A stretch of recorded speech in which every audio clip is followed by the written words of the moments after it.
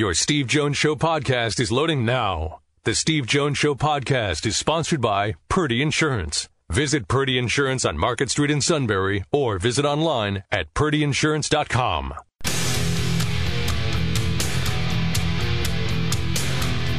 This is the Steve Jones Show on News Radio 1070 WKOK. Sponsored by Purdy Insurance. Now, from the Sunbury Motors Studio, here's Steve Jones.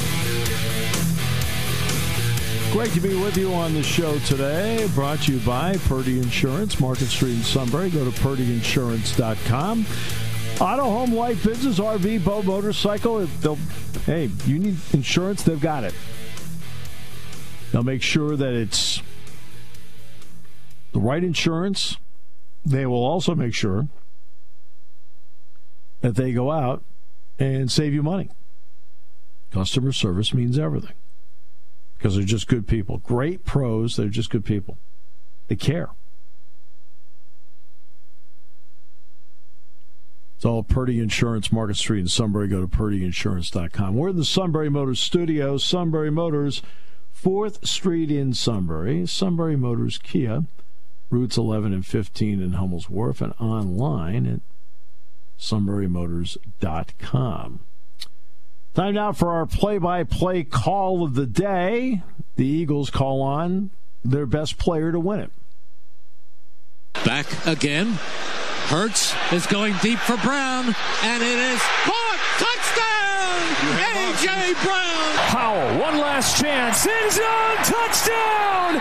On their last breath, it's Jahan Dotson. Ball is spotted. The kick is away, and the kick is... And the Eagles win. The Eagles win. Lights out. Jake Elliott does it with his 4th field goal of the day. It's always great that the team MVP can close it out because he has been their best player.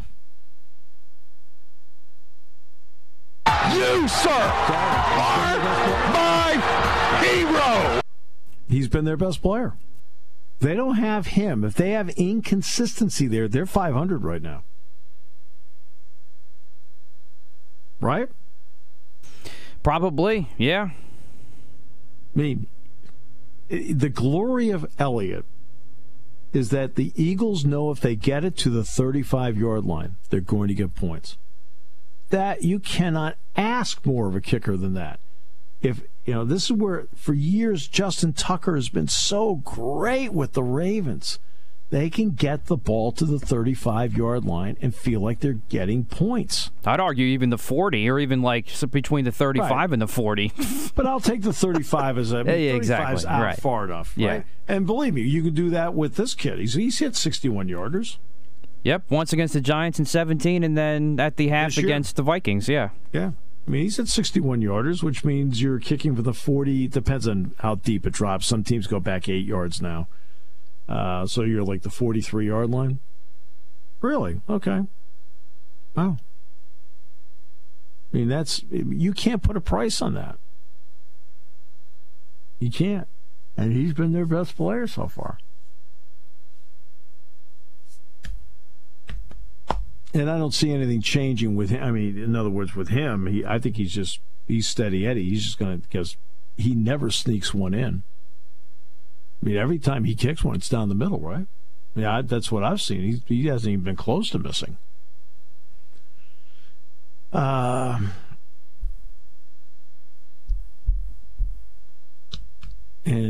who do they have this week? I have no idea. At the Rams this week. Yeah, that will be the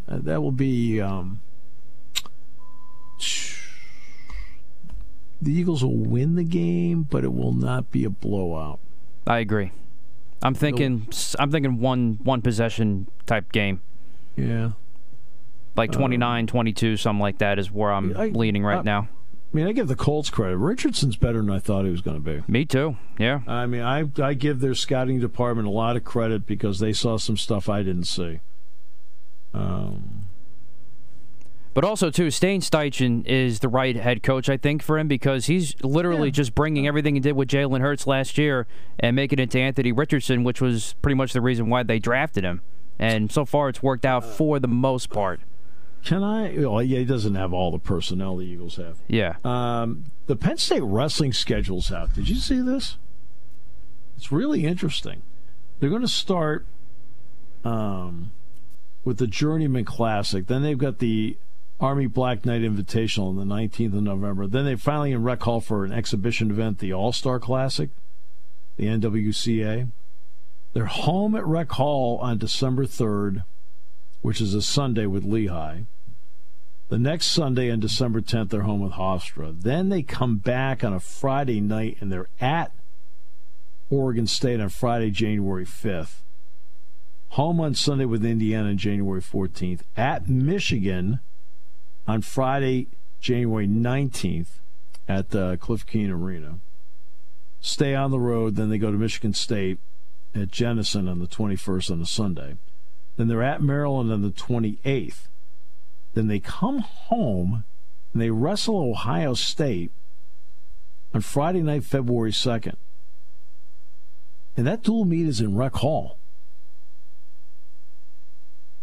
They're then at Iowa, Carver Hawkeye on Friday the 9th, so there's a week off in between.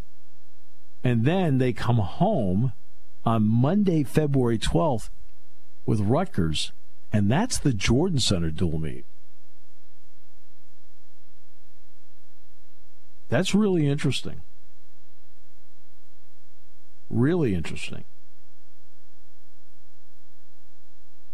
So they're home with Ohio State in Rec Hall on Friday, February 2nd. Wrestle again Friday, February 9th at Iowa.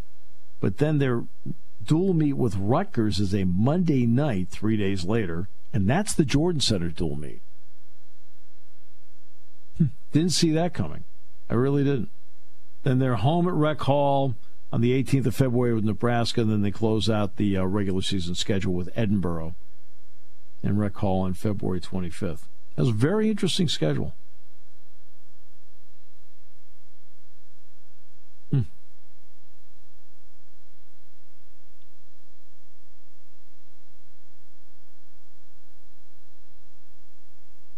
So, I don't know.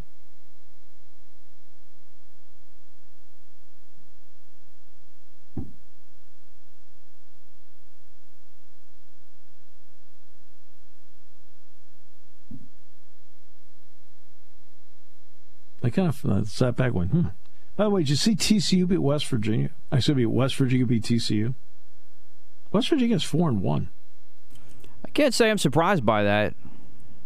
I mean, I give them a lot of credit. They've done a good job. Their kicker, Hayes, won it with a field goal to beat TCU. They're 4-1. So.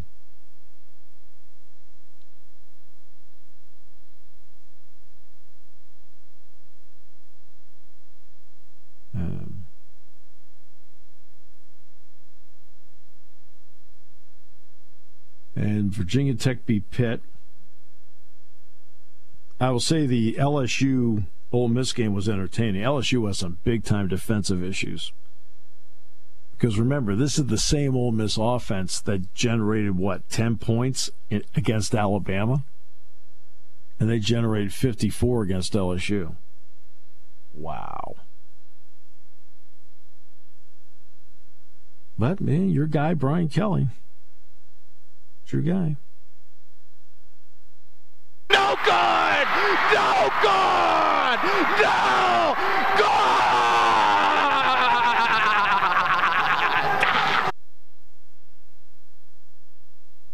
It's your guy. I was just laughing every time I saw that score going up and up and up. No, I watched it. The game was entertaining.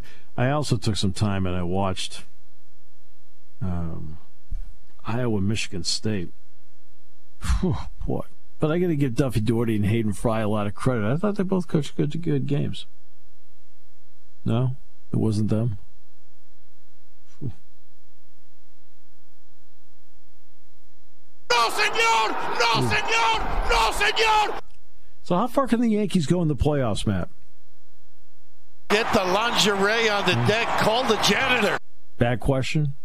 No. To the nearest golf course. Phillies and Marlins start tomorrow night.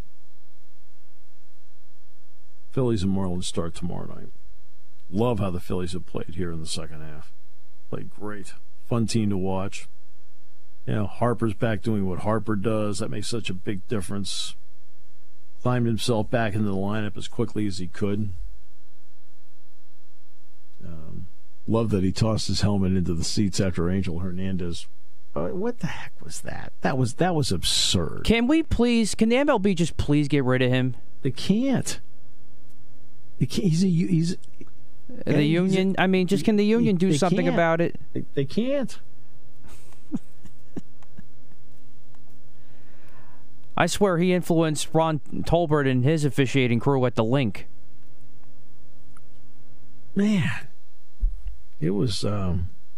I saw that way. You want to talk about like check swings are always like really, when they look at them like, oh, it's right on the border. You know what I mean?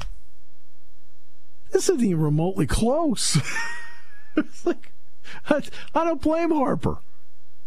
I don't blame him at all. And he takes his helmet and tosses it to a kid in the seats. How about Joey Votto got tossed yesterday? It's his last game. They threw him out in the first inning. For what?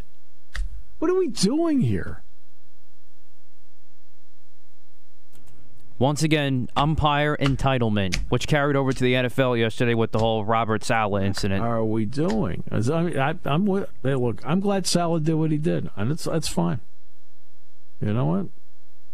You're a coach. You're trying to compete, win a game. I don't care if you got unsportsmanlike conduct. What, move the ball a half yard? Fine. 2 awful deaths, unfortunately. We found out today that Russ Francis, who was a terrific tight end with the Patriots and the 49ers, died in a plane crash near Lake Placid today. First-round pick of the Patriots. He really changed a lot of things around for the Patriots. When Chuck Fairbanks was trying to get things going with New England, he surprisingly got them into the playoffs in '76. Russ Francis was a big part of that. Just a terrific tight end. And then eventually went to the 49ers and helped them win a Super Bowl. And we found out today he died in a plane crash. And then Tim Wakefield.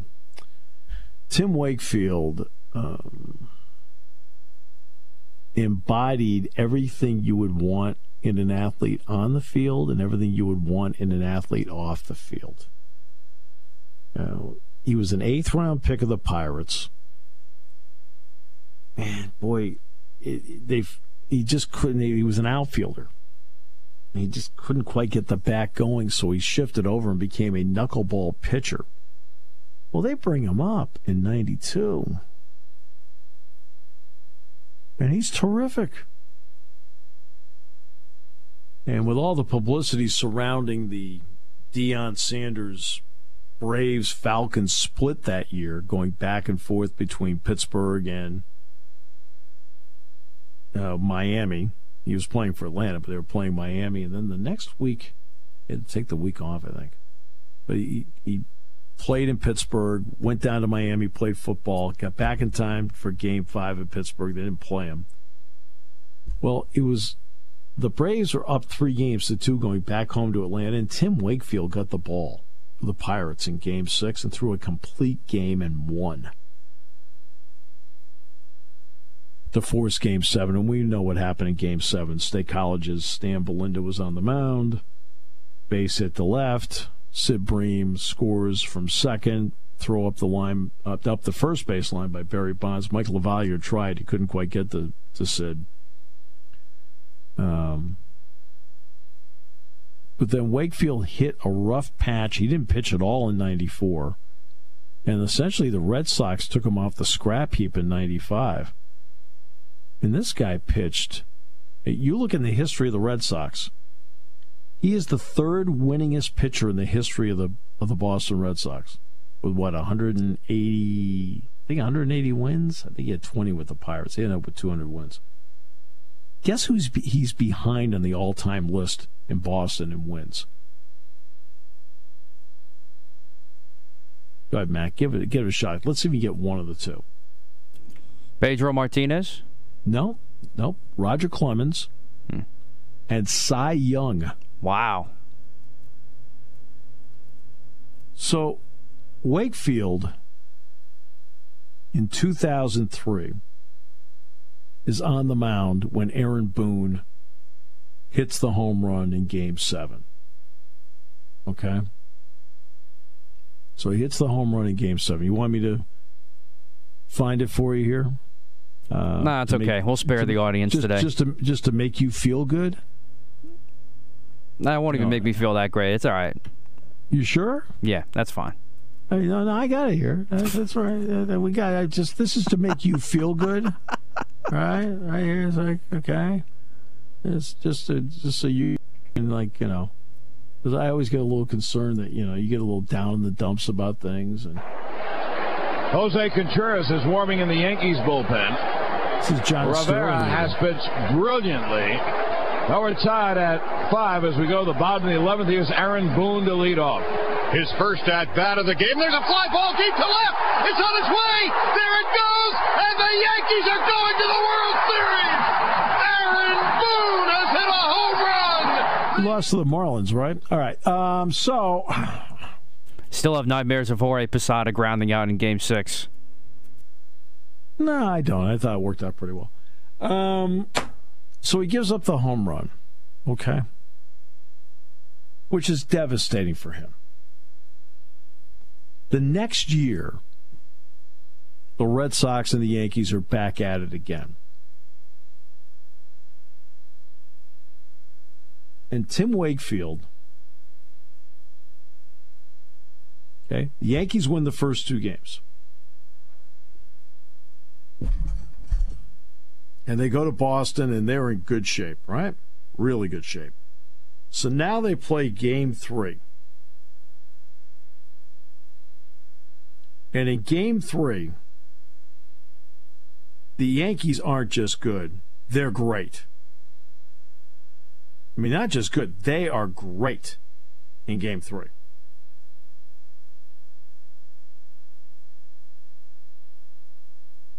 And they win the game 19-8. 19-8.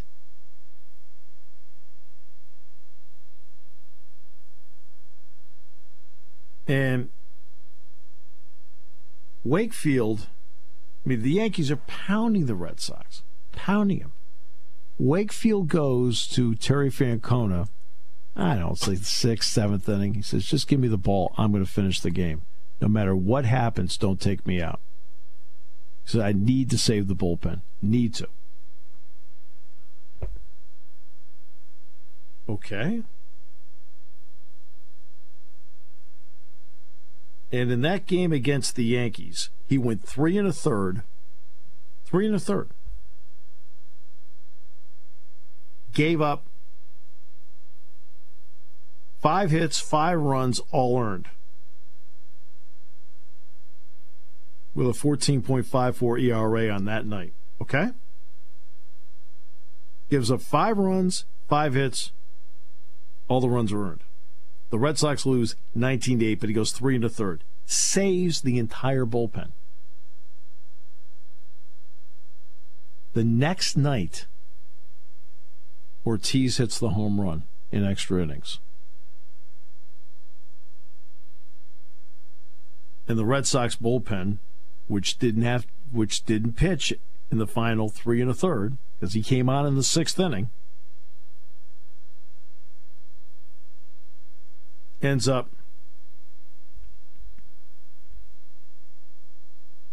helping them win the game. Then in Game 5,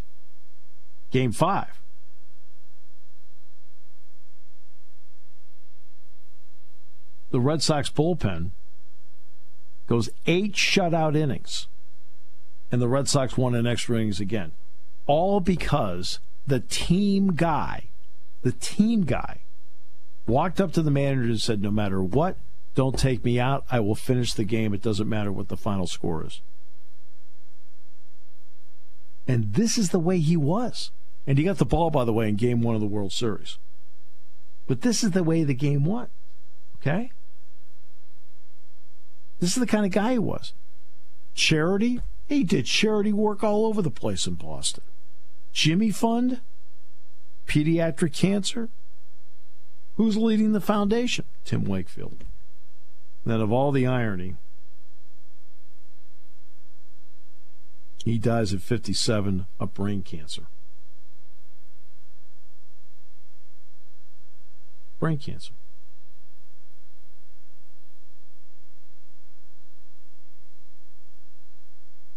Just,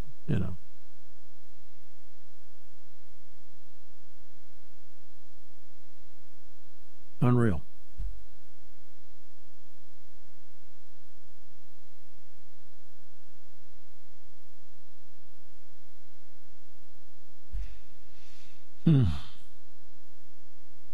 But that's what a team guy does.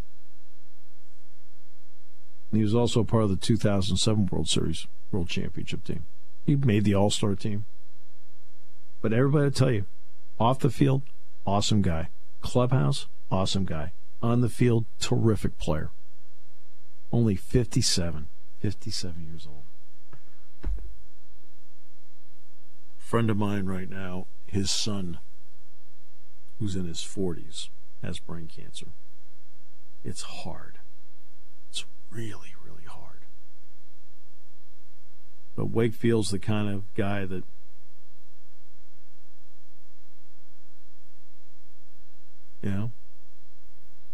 that's why he won the Roberto Clemente Award.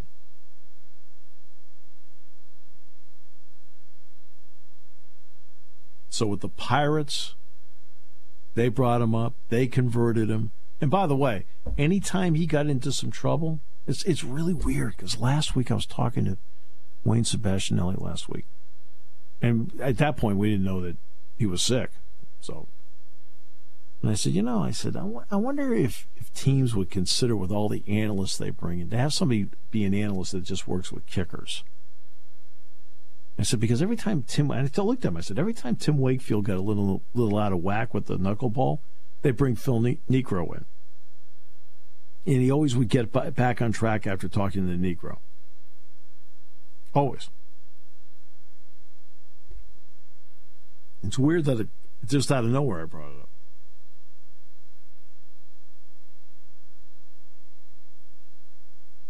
All right, take a break.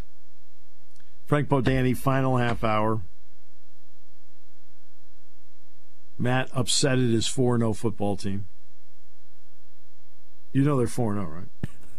I wouldn't call it upset, but some things to watch. How about that? No, you're upset. It's obvious.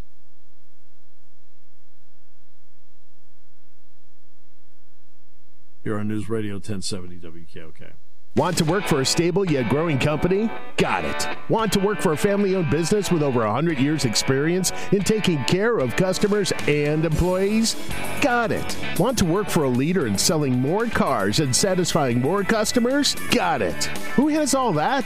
SMC Sunbury Motor Company is looking for technicians across all their departments. Whether you're an entry-level technician, an experienced technician, or someone looking for a career change, Sunbury Motors would love to hear from you. They're looking for technicians for their quick lane, car and light truck service, heavy truck service, body shop, and frame and alignment division. You can apply online at sunburymotors.com, in person at our North 4th Street location, or call Todd at 570-286-7746. Your new career of working on Fords, Kias, Hyundais, Western Star trucks, plus anything that fits in the door, and some things that don't. Join Sunbury Motors. Your new career is waiting for you.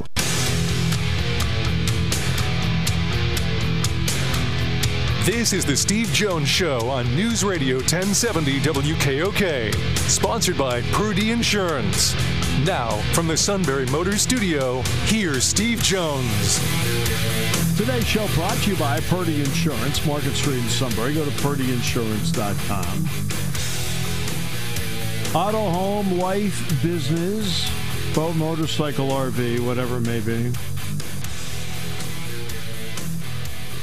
They'll make sure you're fully insured. They'll do everything they can to save you money. Customer service means everything to them. At Purdy Insurance, Market Street in Sunbury, go to purdyinsurance.com. And we're in the Sunbury Motors studio. Sunbury Motors, 4th Street in Sunbury. Sunbury Motors Kia, routes 11 and 15. Hummels Wharf, online at sunburymotors.com. The outstanding Frank Bodani, York Daily Record, joins us. Hello, Frank. How are you? Good afternoon, Steve. Happy bye week starting off for you. Beautiful weather. Happy bye week indeed. All right, so through 5 games, in general, what do you think of this football team?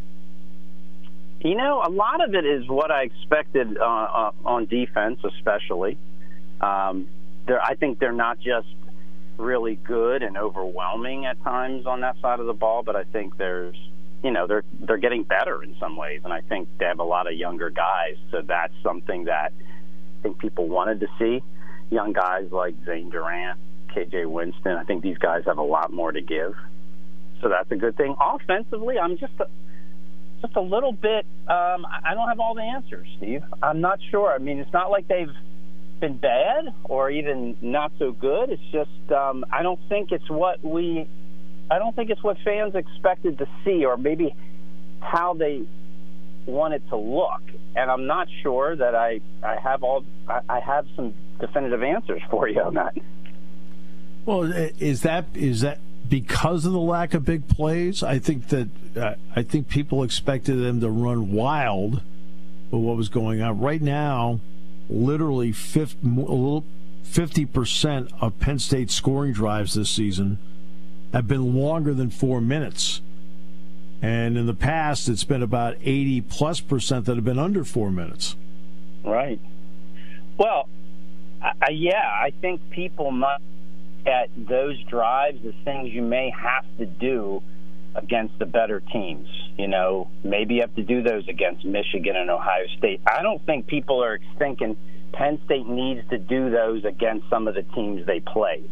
It's almost as if this is how we have to score against Northwestern and, you know, WVU, maybe even more so against Illinois, and we should be able to do better with more explosive plays. And you hit it. The run game is the biggest question to me because of how highly touted those running backs are and how much better the offensive line is. Hey, I mean, when you have basically America's maybe best offensive left tackle, people are expecting things from you. And when they see Nick run like he did last year, people are expecting things. So. Well, what strikes me is I actually had a couple of people come up to you yesterday and said, has he lost some foot speed? Right. And, of course, I see practice, so I'm fortunate I can say I do that. I also know what his chip time is in terms of miles per hour, and I can assure you, no, he has not lost any foot speed. I think it's just the way it's. I feel like he's a block away. That block could be from a guard. That block could be from the tight end. Something. He needs one more in there, I think. Yeah, I think that's part of it, and I think, I'm not a coach. I'm not a running back, but I think there's a mental aspect to all of this and all these positions. And when things maybe aren't going as easily or exactly the way they were in the past, do you think sometimes a little much, a little too much? Do you try to alter things instead of just, seeing the whole hitting it, accelerating and going and running through the tackles? I mean, I think there's runs, almost one every game looks exactly as his best shape form last year. There's like one of those or two of those every week. It's just none of those have gone beyond 20, and there just hasn't been as many. I think people just expect, hey, the Rose Bowl, right? Sure. You're going to see that on a regular basis. Right. Rutgers, you're going to see that. And I think it's probably a combination of things. And maybe it's just, like you said, maybe it's just an extra block here with the wide receivers on the edges, or that get that one run going, and then maybe it snowballs. What have you thought of Drew Allard to this point through 5 games? Amazingly efficient, and his decision-making to me is kind of off the charts for his age, for his experience. I would not have expected 9 touchdowns and 0 interceptions no matter how good you think he was. So that part of his game has gone beyond my expectations. The connection with the wide receivers, I mean, there's a two-way street here, right? So it's not just him. It's how is he working with his tight ends and receivers. And again, there seems to be more growing needed, maybe a little bit of a disconnect, it looks like at times. And maybe that's just work. Maybe that's just practice. Maybe these next 2 to 3 weeks before Ohio State is the best thing that could happen to him and those guys.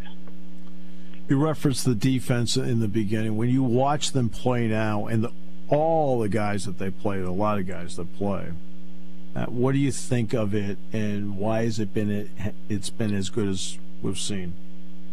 Well, I think coming in, I think we probably thought that they had you probably had at least four like all-American elite talents to go with, to start with. And I think those guys have delivered in ways and times for sure, but I think it's the depth that's I haven't seen it in 30 years at Penn State on that side of the ball. And they can come at you in waves, and it's this coming at you at waves with the speed that they have, the athleticism.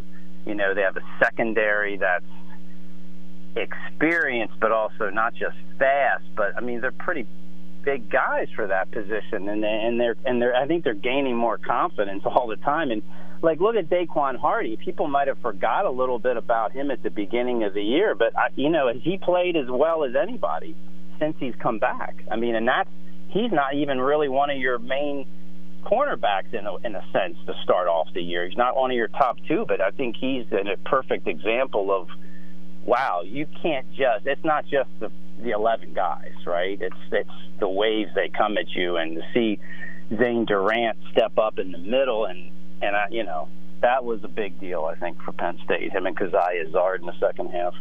Yeah, Durant had a huge day for Penn State. And then, you look at the kids on that fourth down fake punt. Zion Tracy comes off the edge, trips him, and then Rojas cleans him up short of the mark. I mean, they're getting that kind of play from young players. I mean, that's pretty impressive. Well, yeah, and I think you don't always look at, are the numbers always that important? Maybe not, but the numbers that the way they've shut down teams in all ways, I think is just, I think it does speak to what you're saying. I mean, and I don't think we haven't seen the best of Tony Rojas and guys like Zion Tracy yet, right? I expect to see more of them in the second half, and sometimes you wonder if there's enough.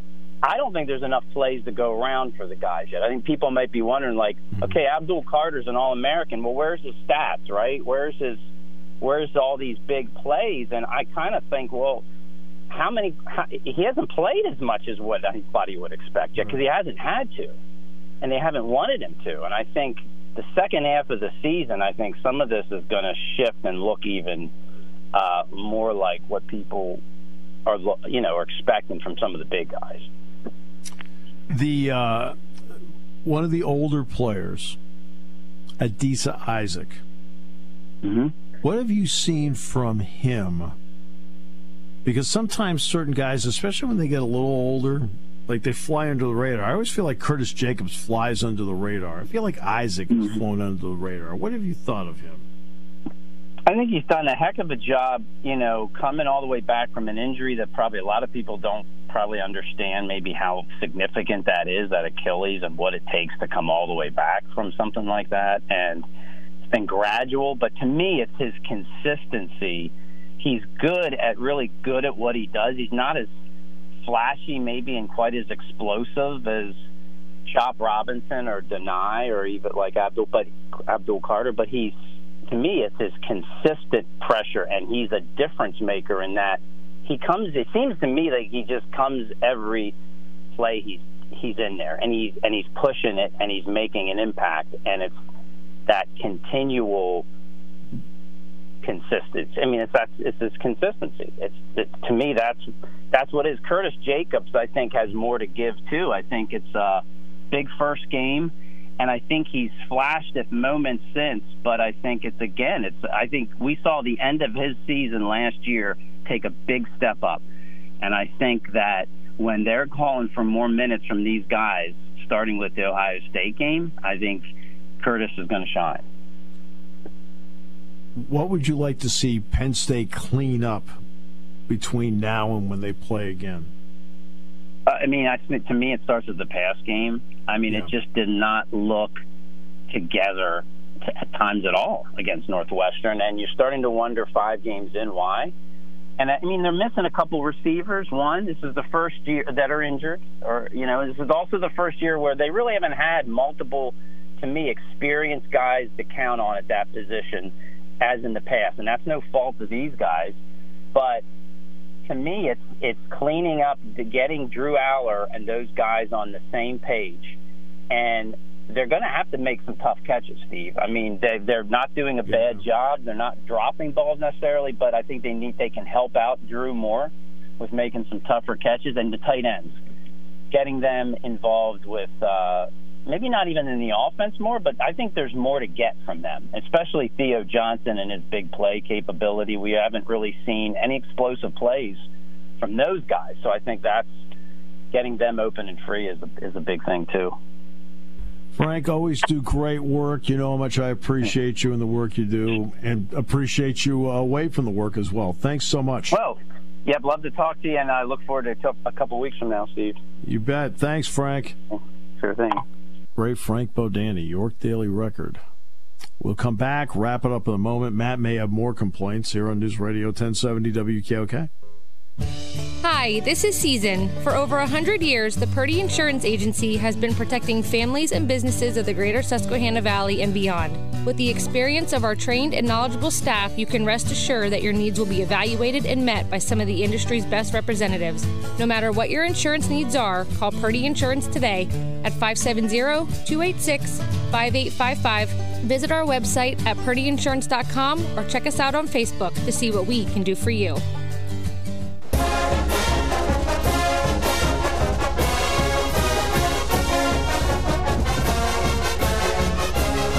Is there anything else you want to complain about as we close today? I do have one more, but I'll let Brian in Northern Virginia come ask us a couple questions first from the game yesterday. Hi, Brian. How are you? I'm doing great, Steve. Thanks for giving me a seat at the Bitterness Cafe. Yes, indeed. Where, guess what? The waiter runs around, looks very busy, and nobody gets any food. Get the lingerie on the deck. Call the janitor. Excellent. I was just calling for 2 main questions. One, sure. I'm still kind of concerned about the offensive line play. It looks like our guards, Nelson obviously got hurt, but has struggled at time, and I think Sal Wormley similarly. Do you think there might be any personnel changes, like putting Ione in more or something like that? It just seems like that's not getting the push.